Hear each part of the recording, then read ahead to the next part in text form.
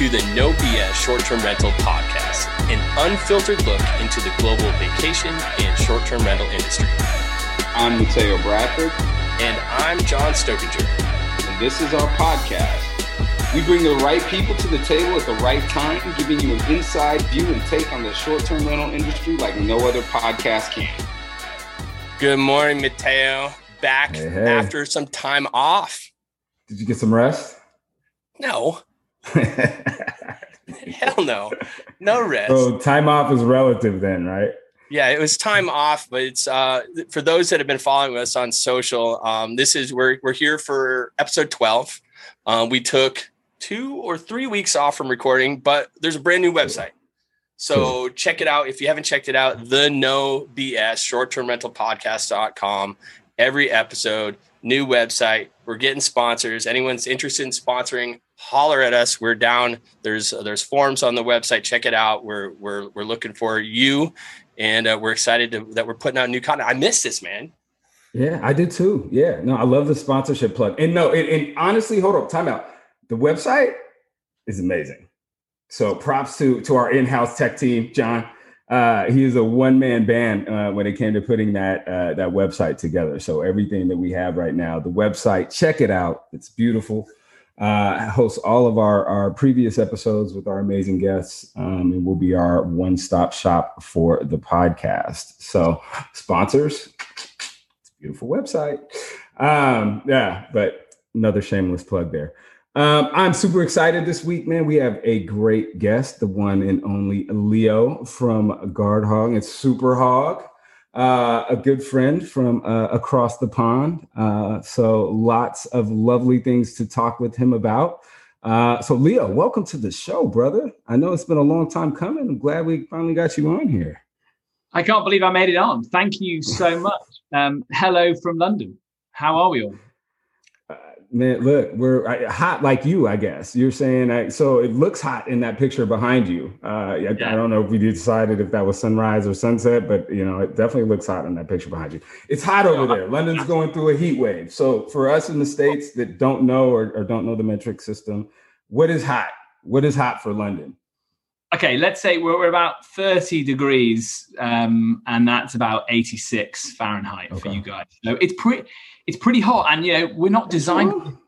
We're not designed for the heat, really. So we're doing well. We're doing well. Thank God for working at home, because it means we can sort of all stay wearing next to nothing, and manage to do our jobs for the day. So but I can't complain. Yeah. It's so lovely. We're still living with I don't know, this COVID thing's hanging over us, as you know. So for London to be able to go and meet friends outside, have dinner, eating outside, drinking outside is really cool. And as you both know, and you regularly tease me about, is only really the case for about 30 days a year in London. So we're enjoying it.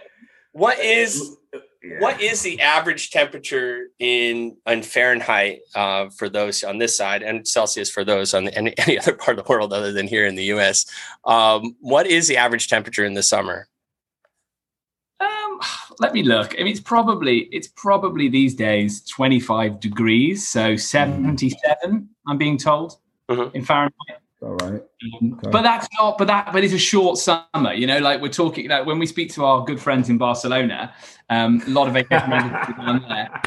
I think they're still summering in October, November. They're still jumping in the bloody sea, and then the same thing in April. And I speak to the guys and they're like, oh, I'm just been out having dinner and it's already sort of 20, 25. We literally don't get that until the height of the summer. But with all things being English, that also is normally accompanied by a lot of rain. Right. Yeah. Well, coming from Portland, I get the rain part. So like that's but Portland's beautiful when it's not raining. Those 4 months out of the year, maybe. Can you imagine how disappointed you must have been if you traveled across the Atlantic Ocean all those years ago to arrive somewhere that's actually as rainy as the UK? Because surely they thought they were going to end up somewhere drier. That would have been the first thing on my travel request if I was on those ships. But did they know? Like, did they even know that there was different weather in like other places like that? I mean, they clearly, like the people who landed like in Boston and like those other areas that have similar climates like to the UK, like they had to just think it was normal until winter came, right? Like, because I think that's when it vastly separated. The rain turned to snow, sleet, and ice, and sub-zero temperatures. And I know London gets cold. I know London gets really cold too. It doesn't get that cold. It doesn't. It's mild. It's mediocre, but the people are fabulous. That's all I'll say. Right. I get. Fair enough. I think it says, it's got a real energy to it, and like so many parts of the US do, I'm sure. But London has this incredible energy that we just get on with it in spite of the weather. And I know, Matteo, we've hung out in London, like it's just it has just got energy, and we've genuinely really missed that. Like in this time, myself and my partner have been working. So she works in a different room. I work in my little bedroom office, and we don't do any of that sort of, hey, let's do Friday night drinks with our friends after a hard week at work. And it's half the fun of London, because if you take all that stuff away, you're just left with really expensive rent. Right. It's not great. That's not great. Right. Especially if you're living in a place where you bought the place to enjoy the surrounding area. And so, the place might be all right, but you really wanted to be in the community and in the neighborhood, right? Like that, I could see that sucking big time. So it's interesting because I sit here and I think of London, and I think of the UK, and then I think of the Pacific Northwest here in the US. And then if you look at it, a lot of similarities with weather and stuff like that. And like Pacific Northwest doesn't get super cold, unless you get up into like Hood, and actually up in the mountains. But the interesting thing, if you look at, the continents themselves, they're both in the Pacific Northwest of the continents. Yeah. So I'm wondering if there's similarity. I don't know. I'm no geologist or weather person. I have no idea. Just to say before we close that part about the weather, it is a stereotype, but yes, English people always lead by talking about the weather and can talk about it for hours at a time. So I apologize. I've made it about the weather. I've been that. We appreciate it. Here's to proving stereotypes true. Speaking of stereotypes, did you cry when your football team lost? Did I? It's a really good question. So I was going really steady. So I wasn't really drinking. I was in with my partner, who's 28 weeks pregnant, guys. Okay. So wow, congrats. Congratulations. I was going to let you break that news. Basically, I watched, my first few England tournaments, I watched them at home with my family. The next ruck, I watched out in pubs with my friends. And now I'm just slipping back into the idea of watching it at home as I start to be a family guy. And so it's interesting because the whole time I've been watching it in pubs, England have been rubbish. And now I've just got to the tipping point. I'm watching it at home. Maybe there's some excitement there. So I definitely didn't cry, but primarily because I wasn't really drinking. Had I been drinking, I may have been in pieces. But it was, what an amazing run. Like, we were vastly improved. Our team are young, vibrant, energetic, like gentlemen, really cool guys. Our politicians could learn a lot from our footballers. Needless to say, we can go into all that stuff if you want to. So I'm just incredibly proud of the 11 players that we put out there. And yes, it has been an amazing summer. So yeah. That's good. Yeah. And of course I was joking about the real tears, but after to have such a run and then just have at the end, it's no, there's real tears. Like they take it seriously now. Like again, when the 49ers lose the Super Bowl or when the Lakers don't win the championship, I'm not crying. When they lose, like it's a life-altering event, like it's a whole nother level. Like the energy is just not even equal. It's completely different. It's amazing, and Europe is an incredible place for soccer, for football. Right. The Italians are so passionate, and they have their own way of playing the game, which is heavily focused on the art of defending, and they have these big personalities and big characters that kind of conduct the orchestra for them and set the tempo, and they're amazing to watch. The Spanish have their own flair, the French have their own energy, and then you see the scenes that accompany the game are fans of that country on either like the Champs-Elysees in Paris or in Trafalgar Square in London, or wherever else it might be in Europe, just going absolutely wild. So like everyone's got their kind of they have their moment in the sun where they think they're going to win the tournament. So not for England, it was a big deal, but it was also a big deal for Denmark, who got all the way to the semi-final. Right. The streets of Copenhagen are going wild at the prospect of winning a tournament. And yeah, there's just nothing like it. And look, don't get me wrong, I'm also very excited about the Olympics. But yeah, there's nothing better than England in a tournament, until the next day when things go wild on social media. But in the moment, it's incredible. Right. I have no interest in the Olympics whatsoever right now. Like I honestly didn't even know it was going on until like the track and field prelims a couple of weeks ago when that was, and those were like exciting to watch. But then I was like, oh, I forgot it's the Olympics are coming. I didn't even think about it. I look forward to the Olympics. There's a new news came out today that my wife told me about that it's on the potentially, canceling again. Yeah. Just came out again today that they might shut it down because of the numbers. Yeah.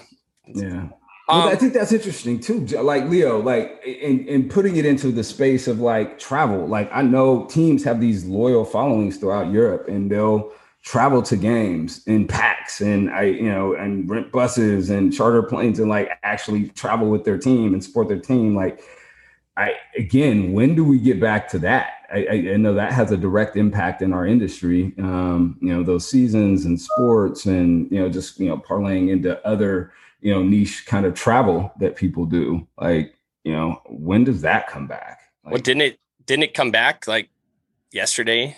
Like 36 hours ago, didn't Freedom Day officially start? So let's get into that, because John has been super excited about Freedom Day and has been wanting. Well, I don't get it. Dig into this. So it's not that I don't get it. It's just I don't understand what it is so far. So like I'm using air quotes for those that can say Freedom Day, and like I've read so many articles about it, and it just doesn't make like. For those that are listening, let Leo tell us. Yeah, for sure. I want Leo to connect the dots for you, because I want you to know. I want you to leave today fully fulfilled with Freedom Day. Thank you. Well, I mean, look, I know we've got time for we're going to have lots of follow up on the Freedom Day in the air quotes. And again, we might all have vastly different views on it, so totally open to debating too. We've got a situation in the UK where, for whatever reason, the Delta variant of COVID is running rampage through our population. So we're actually at our highest levels probably since about mid-January for new infections. We seem to have broken the link between hospitalizations and deaths. That's amazing news. But there is rumors that hospitals are starting to fill up, and that it's causing sort of people with underlying health issues not to be able to get treatment or to be in the vulnerable category. So we seem to have leapt a bit forward in calling it Freedom Day, because there was talk of people dropping the mask everywhere and trying to get back to normal. But realistically, the UK the population is so densely packed in the cities that these things flare up and whip around so quickly. And someone made this point to me probably a couple of hours ago. I was having a conversation, and their head office of their business, they're in London, but their head office is in Denver, and they travel to Denver regularly. And they say, for the guys in Denver, you get in your car, you go to the office, you get in your car, you go home, you live in your own house with your own front door and your own garden. Right? In London, you come up to, you get on the tube like a sardine, and then you get into your office, and then you come home on your sardine box again, and then you come up to your building, and you're going through a communal entrance, and hundreds of flats in the building. A bit like New York, right? It's that same thing. Well, not quite. Yeah. It's different. So so that's what we're seeing here. We're seeing it whip through the urban areas. We're seeing it more contained in the rural areas. And what it means for travel technically is that we're trying to say, hey guys, you can come in from outside and book a holiday in the UK. And what I suspect is going to happen at the European Union level is they're going to say, well, hold on a minute, we don't really want our population going into the UK, because it's going to be one big variant factory if you're staying open, and catching those variants and then bringing them back to Europe, where maybe they haven't rolled out as much of the vaccine as they ought to have, or as we have in the UK. And so I think we're trying to paint the picture that it's problem solved, when clearly it's just the start of a very new phase. And that new phase is, how do we learn to live with COVID? And so to your point, Matteo, like vacation rental, so many of that is so much of that is powered by people traveling to watch their sports team. 60,000 fans pack into a stadium. There's probably 25 stadiums across the UK that have that. Across Europe, we're in the hundreds, right? Every weekend that's going on, people are milling around. Yeah, I struggle to see how that's going to be able to go on for the whole year. I think they're already talking about stopping that sort of thing, and maybe creeping back a bit slower, which I think doesn't help our industry, because if people can't get on planes and trains and do these sorts of things, then they're just going to do what they did last year, which is have a holiday really close to their home where they can drive. It's secluded, it's rural, it's by the sea. And then they know that there's very, very little chance of it being cancelled. Right. So let me ask you this. In terms of like vaccine rollout and vaccine attitudes, it's here. In the United States, everything commingles with choice and freedom, right? And so, people don't really like to be told what to do here. And, regardless of what you think about the vaccine or not, like, people have the right to feel the way that they feel, but there's a stark reality of where the science comes into play. And, with this Delta variant, like, the facts are showing people who are vaccinated that get it aren't dying. People who aren't vaccinated and get it are dying. And so like you're starting to see clearer lines around that. And, for us, like in Georgia, the, vaccination rates are abysmal. They're 39% are fully vaccinated, 44% have one shot. And so, you have to look at how that's going to reverberate around, our communities, especially if this variant picks up and keeps going. Right. And so like, what is the climate like in London right now? Like, John and I had, Noelia from Doing None, and she was telling us about like how they roll out the vaccine in Spain and how people have to wait to get like a lottery and called up. Like, how is it in London? Like, do people have access? Are people getting vaccinated, who are in the city? Because, the density thing is real, right? Like, that's why we saw New York, Chicago, all these other cities where you're on top of people and have nowhere to go and have those communal spaces, like not have the outlet to social distance. And you saw what their numbers were. Yeah. Yeah. Are you guys having, I know I'll answer your question, Matteo. Let me ask, are you seeing the Delta variant the same way we're seeing it in the UK? So we are in, I think we are in hot spots, and it's typically correlating with states with high, or low vaccination rates. And they're seeing hospitalization rates come up, but I mean, we're seeing it significantly. We're worried about it for sure. The exciting thing is we might be close to, this being our last bad wave, right? Because more and more people get vaccinated and then the boosters come and away we go. But it just feels at the moment like we've taken a bit of a dive off the Olympic diving board after maybe doing 3 sessions of diving. That's kind of how it feels. So there's a bit of a leap into the unknown going on.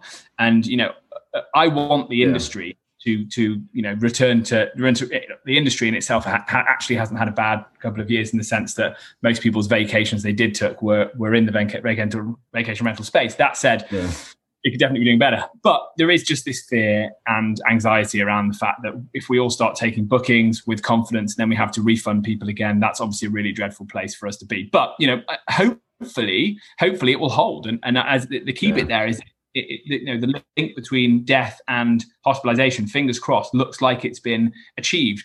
But as you say, Matteo, not everybody's been vaccinated, and the problem is that it's the younger people who haven't, because they're the ones who they haven't quite got to them yet. And younger people who don't have partners that are 28 weeks pregnant are the ones going to watch football games in pubs and crying on each other's shoulders, John. Yeah, and spreading it. It's interesting because here in the U.S., I think, I saw an article that was talking about, these hotspots of the Delta variant here. One of them being Branson, Missouri, which is it's similar to where Matteo and I, actually met in the Gatlinburg, Pigeon Forge area. It's this interesting. It's a drive-to travel destination that is around drinking, lakes, and like shows, going to see shows. It's an interesting, like in like amusement park type, like style setting. Like It's a great if that's what you're into, but it's like lots of people packed in together, and it's also in the middle of the US where, there are less vaccination rates. The interesting thing though, too, is that, I think the US, I think our rates are up in like the 60% overall, right? The higher upper 60s, lower 70s. I don't know. There's so many different news outlets. Yeah. So I don't know what I actually trust or what I don't. I don't even know if I trust the CDC, of what is actually coming out. Again, government's behind it all. So what kind of agenda are we pushing one way or the other? It doesn't really matter. What matters is ultimately that safety, and that it's like anything. It's like when you're scaling a business, do you scale it appropriately? When you're opening up from, being closed down, you do it in an appropriate, safe, scalable manner. And this whole Freedom Day to me, and again, why I wanted, was it Boris came out and said the big, I love that guy, by the way, and his hair, it's absolutely amazing. It's the same with Trump. His hair was amazing too. I think there are two peas in a pod. They very much are. They very much are. A pod that I would be devastated to see growing in my garden. But there you go. Yeah. I'm gonna staple my lips shut on this one. Just keep it moving. They don't get any airtime from me. I want to hear it. Mm-hmm. That's what it's about. Yeah, another day. It does about Freedom Day. It does feel that way though, John, doesn't it? It does feel like we're why not just go a little slower? Why not just sort of do it in a way that is responsible? And I think I won't go too much into Boris, other than to say I've actually met the guy a couple of times, and maybe that's a story for another day. But I did manage to give him a good old teasing about something which I was really proud of. But that probably is a story for another day. And I think he is the wrong man for the crisis. You really want an attention to detail kind of leader, someone who's done their homework. Whereas in the good times, you probably do want a showman who's going to sort of inspire business and say, hey, the UK is open. Here we go. Let's put all your money here, invest, let's go. But actually in a crisis, I think you want the more sort of head teacher type leader rather than Boris as a leader. So I think back to what you were saying, Matteo, about people following rules. We are actually in Europe. We're incredibly compliant. We're incredibly compliant. You Americans must laugh about us being rule followers. But I think in the UK, people now really see that they have to make their own choices on things because you can't fully trust the government message because it's changed so much. And actually, is it led by science or is it led by pressure from business to get things moving? And we all understand that because we're all business people. But at the same time, we all want to protect our families and our communities too.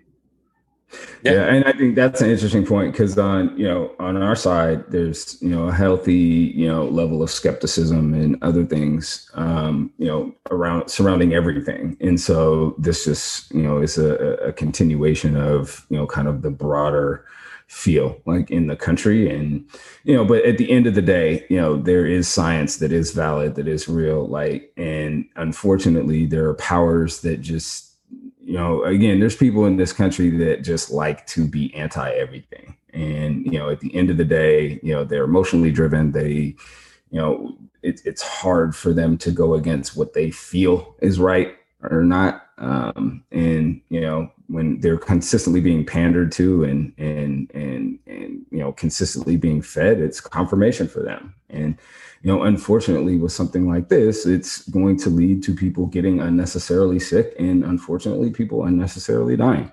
And, again, until that's proven to not be the case, right? then, it's going to continue to happen. And it's just unfortunate on multiple levels. And, I think you said something that's pretty powerful in the fact that it's a choice. And, oftentimes, we in America struggle with the choice of, I have the right to do it. I have the freedom to do it. I don't want you to tell me what to do, but is that overshadowing doing what's right? And unfortunately, our history has shown us that it takes times of extreme tragedy for us to get the commonality of, oh yeah, we are all in these things together. Oh yes, granted, there are things that you need to be able to do for the good of others outside of yourself. And I think, we're challenged in that space because, whether it's wearing a mask or whether it's going out. And, again, we've seen this in a way that I don't think in my lifetime I've ever seen it, people just pushing back. And so there's this level of exhaustion of, people feeling like their livelihood and their rights, as a citizen are being, trampled upon or being, infringed upon. And it's just, I don't want to completely dismiss it because those are people's feelings and that's how they feel. And unfortunately, there's, people have, when you say, oh, we don't trust government. Well, there's reasons people don't trust government, right? Like at the end of the day, but that doesn't mean the government in totality is bad. And so that's the argument that we're dealing with, and pushing past misinformation, because that's, to me, the biggest issue is, whether or not, the science is showing us now it's saving lives. And so for these narratives to continue like, oh, people are spreading wild things, it changes your DNA and all this other stuff, like, do your research, like really do your research. That's the problem. Like, don't just take it from, somebody who's feels this way or heard it from another source, like some guru on social media. Right. Or some podcast guy or some, or some blog that, again, if they're not the scientists and they're not the science, like follow that. And, again, because we are all in this together. And if we don't want to be locked down again, we have to do the things that are not going to create scenarios where that needs to happen. So we don't laugh at y'all for being compliant. We don't laugh at you guys for being compliant. We laugh at you guys for being overly compliant. That's the problem. There's a difference. It's overly compliant. So. No, I think you make a really good point. And so whatever we can do to help avoid unnecessary risk is good, right? So wear your mask, do that sort of stuff, and try and get back to normal safely. From that point of view, I think our industry has shown itself to be incredibly resilient. It's that idea that the vacation rental space can morph and change and evolve. If people want to go to tree houses in the forest for the week, suddenly that's the cool thing to do, because it means you've got a really private, nice, secluded time. You're not going to get cancelled. Then we all pivot and we move in that direction. And when the cities come back and packing into theatres and cinemas and nightclubs is accepted again, that's going to be really exciting for the industry because it is going to come back. The hard thing is for the people within our industry who are managing property in a certain area that is really struggling.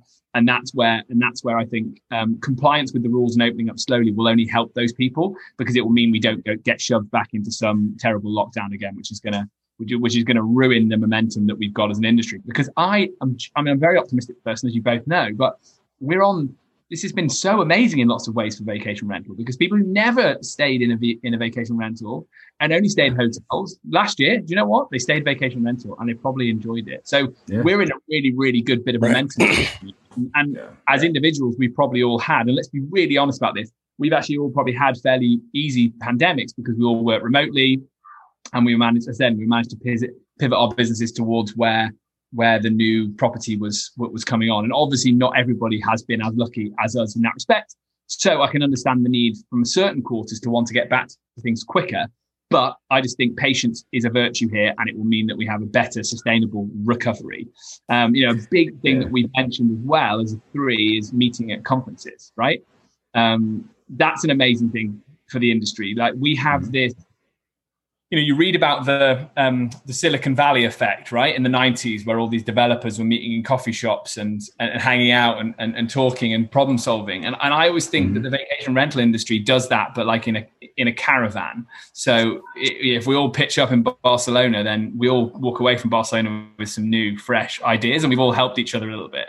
Same thing when we all meet at VRMA or the Short Stay Show in London, which we're hoping can happen in September. We all get something from that. We all get something from that. And so, as entrepreneurs, we've all been missing that creative time. Please, can it happen soon and safely? That'll be great. Let's talk about, you mentioned pivot. talk to me about how Super Hog / Guard Hog. First of all, is it Guard Hog or is it Super Hog? Because I want to make sure I get it correctly, because I see both. Yeah, no, that's fair. So Guard Hog is the parent company. Super Hog is the product that we sell into the vacation rental space, which is the protection that sits behind biometrics, and then the $1.3 million guarantee. Okay, tell us about how COVID how there's been a huge boom in the industry, and now we're talking about things reopening up, officially again, and we're hoping it's going to stay safe. But how has this affected, Super Hog, and what have you seen in, personally in what you're offering? Are you offering different things, or are you just opened up? Are you expanding? Like how has it changed, and for both positive and negative? Yeah, I think it's a really good question. I'll try and answer it. If I'm waffling, just cut me off and send me back in the other direction, because I could talk for hours about it, really.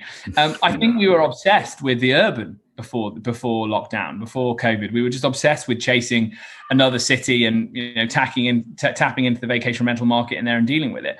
And we really didn't think about the other segments as much as we should have done. So the first learning for us was, well, look, our industry is wherever someone lays their head at night that is not a hotel room. That's us, and that could be, that could actually be a glamping site. Doesn't even need to be permanent structure. And so we pivoted Super Hog in the direction of being appropriate to anyone who's hosting somebody for a night.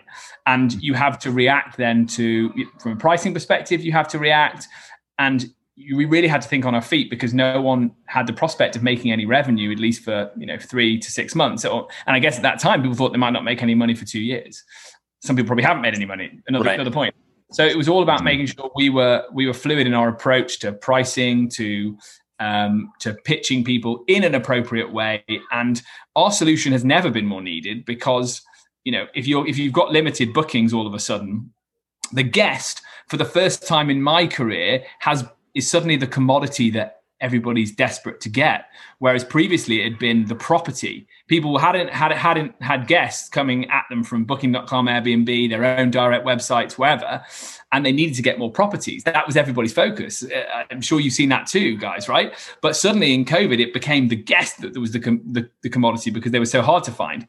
And that's the time when you might be susceptible to taking a bad booking and just get caught out, right? So that's we had to really make sure that we were protecting our members and making sure they weren't taking bad bookings, and we were feeding them the right information and protecting them in the right way so that they could make smart decisions. Because we know from our insurance business that and our knowledge of the industry that there were Airbnb party bookings, Booking.com party book bookings, all the major channels and direct websites are seeing this, people booking and selling tickets, or the nightclub is closed, so the nightclub becomes the home, and then the more sinister stuff.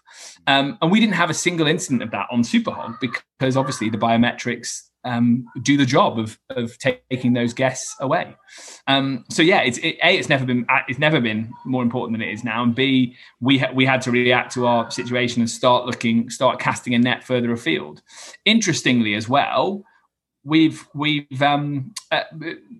USA opened up to us in a way that I don't think it would have done had it not been for lockdown, because culturally, suddenly, everybody was selling to one another and speaking with one another on video call.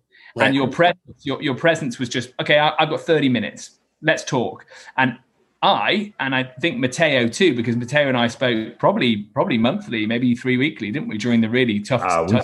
We spoke quite often, yeah, especially in the early parts too, yeah.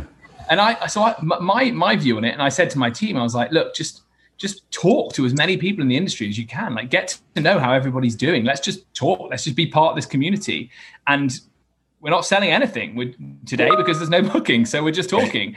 And we really focused on those 30-minute Zoom calls with anyone and everyone in the industry to bring that community together in a way that you could only do at the conferences and events. And as a consequence, we've picked up a lot of clients in the USA because, the networks and the fact that we speak English and all that just kind of, I think, brought the world closer together.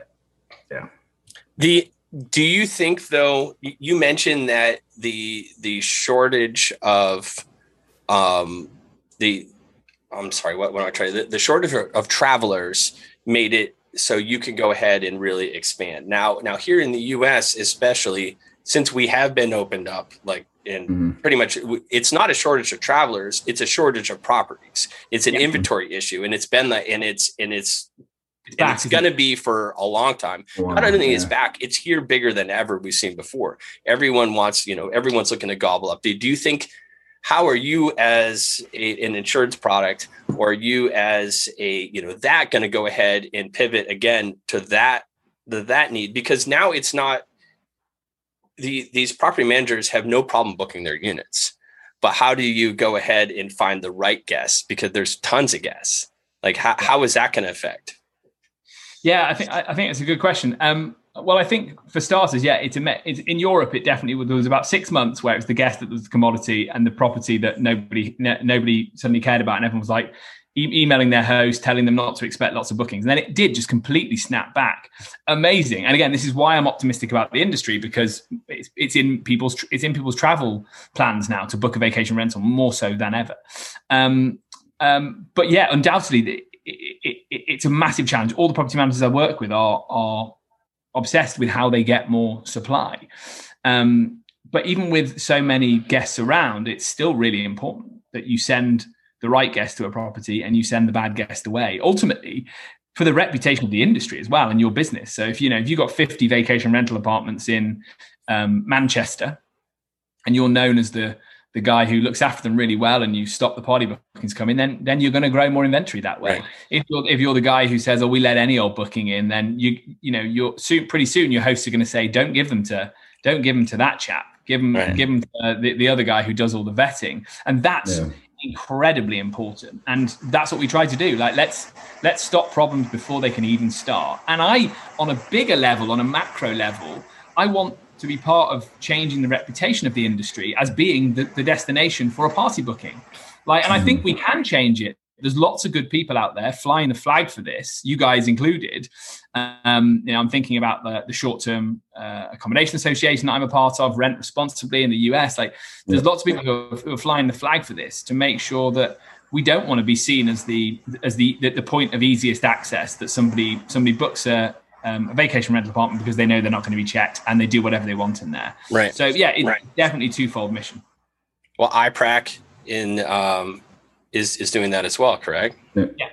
Yeah, exactly. Yeah, exactly. Just looking at it from a property side, we're all swimming in that. Like, how do we increase the trust? We all know that host and guest don't meet one another. Maybe they did in the early days of vacation rental. Right. I tell the story. So we as kids, we used to go to the same vacation rental in Spain for like a few years running. Mm-hmm. And my dad was the holiday guy. He really was. He was. I guess because he didn't like his job, he would find the holiday. Because lots of people say, "Oh, it's the mum who books the holiday," but not in my house. My mum worked too hard, and my dad was like, "Oh God, where can we get away? I hate this." He found this vacation rental in a magazine, I think, in the 90s, and that was it. We went there year on year because we got to know the owners. They met us in person, and then they buzzed off. We could always call them on the landline phone, not the mobile, if something went wrong, and it worked brilliantly. So that punter to punter exchange was real, to the point where the problems that exist now just didn't exist. And then you both felt that trust. Whereas now we know guest and host don't meet. And even if a host is managing their listing privately, you still might not meet them because of COVID. You might just have a door code, and that's the end of it. And so we have to find ways to kind of create that. It's interesting though, and in certain markets that the guests and hosts still meet. There's like certain island markets or certain small communities, and that say a property manager here, not necessarily like an Airbnb host or a Verba host that has 3 or 4 units, but larger property management companies here that have a lobby that you're going to come in, you're going to still go in and kind of do it old school, and you're going to check in, you're going to have that process. That's still very alive and well, and that's not going anywhere anytime soon. But there's, to be able to go ahead and meet the vast needs of everybody, Look,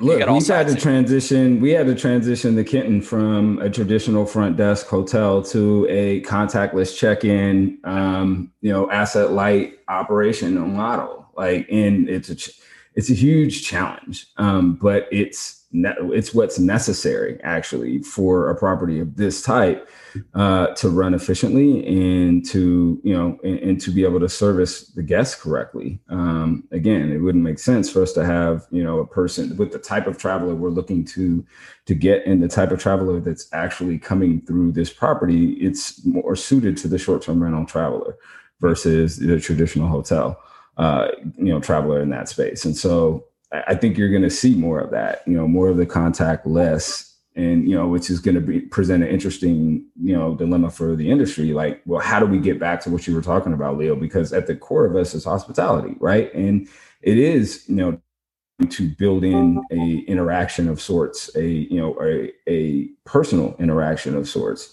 that will, that is traditionally defined the stay. And, as technology replaces and tools come in, how do we keep that, and, is that, or has hospitality just changed in a way that, it is going to be different moving forward? I think you have to, sorry, John. No, you're fine. Go. I think there's such a place for handheld hospitality. Let's call it that, especially in that sort of setting. Like a sort of boutique hotel, or a hotel that's almost now setting itself up as an apart hotel, which I think there's a lot of that the hybrid model coming. And we speak to people in that space. Yeah. I think you can just expect as a guest that if you're paying a lot of money, then you should expect handheld hospitality. And actually, if you're on a corporate trip and you're going to be finishing your day networking, going out for drinks, and then you want to get back to your room at 10 p.m., you don't need handheld hospitality. You just need a door code, and in you go. And the more versatile we all are as suppliers, and the more tools we have, the more the more there'll be that crossover. And sure, there's going to be more of that crossover because Marriott are in the space and Accor are in the space. So these guys are experts at that type of hospitality. So yeah, but I do agree with you. I think hospitality has changed, and I think doing it at scale, you still definitely want to provide that experience to someone so that they know that they stayed with you, right? They don't just associate it all with the booking platform that they booked on. You want them to know that you were involved in that. And I think guest apps are one option, aren't they? But yeah, you can't beat the personal touch. It's it comes down to that guest experience. You mentioned it there, experience. One way or another, whether it's automated or it's handheld, or some sort of hybrid in between. Ultimately, your guests are going to come back. They're going to be repeat guests if they get that guest experience and they know who you are and they're getting that treatment from start to finish. We're getting close to the end here. I want Leo to be able to say, do you have anything that that you want to leave our audience today with? No tears, though, no crying. I mean, I was going to say, do you want me to plot England's route to the next tournament, or should we keep it about vacation rental? Whatever you want. It's all you. Open forum here. Well, one thing I'm really excited about, and this is completely unscripted by the way, but if anyone else is excited about this, then just holler at me afterwards, because I think this is brilliant. Is that we've in lots of ways, lots of us have been set free from the dread of going into an office 4 or 5 days a week. Lots haven't. Lots of us have, and those that have, I think, are the most interesting segment of customer that's coming over the hill in the next 2 years, because they should be booking longer. They should be looking for a more varied experience, and they've probably got good amounts of money in their pocket to spend on it because they're probably working in a professional business, or everyone's working remotely. Also, there's companies that are going to be doing this with their staff that are all going to be working remotely and getting together and booking villas and resorts and things like that. And I don't know. I know we're saying work from anywhere seems to be the term at the moment, but I think that's an incredibly interesting segment for all of us, because how great will it be if suddenly your 1 week summer holiday is actually a 3 week summer holiday, but for that last week you're working from the pool and you're not back in the office wishing you were still on the holiday. So that's, I think, the thing everybody should be watching out for, is how do we make our industry the go-to place for that type of booking? It's great points, and I definitely think a lot of companies are. I think it it's going to come to marketing. How do you market this? How do you package this and showcase it in a way? I think that I've been working from home for 5 years now. So this isn't new to me. And been doing these workcations, usually it's like a 2-week thing. I'll go and, first week I'm off with my family. Second week, my family's off and I'm working, but, they're at the beach and I'm working, but it's, how do we capitalize on it? And I think it's a great point. Absolutely. It comes back to your point, the need for supply, right? Which is where we are still. No doubt. Yeah. And supply and then battling regulations. Yeah. That too. We need a whole nother hour. And a whole other hour or a few hours. Hey, Leo, thank you so much for doing this, man. We appreciate your candid, your being you, and we appreciate you joining us on the No Bullshit Short-Term Rental podcast, and look forward to having you again sometime. Yeah, we'll definitely have you back again for sure. Thank you very much for having me. It's been a pleasure, and I look forward to seeing you guys again in person as soon as it's allowed. Soon. Fingers crossed, man. Soon. Hey, we are May.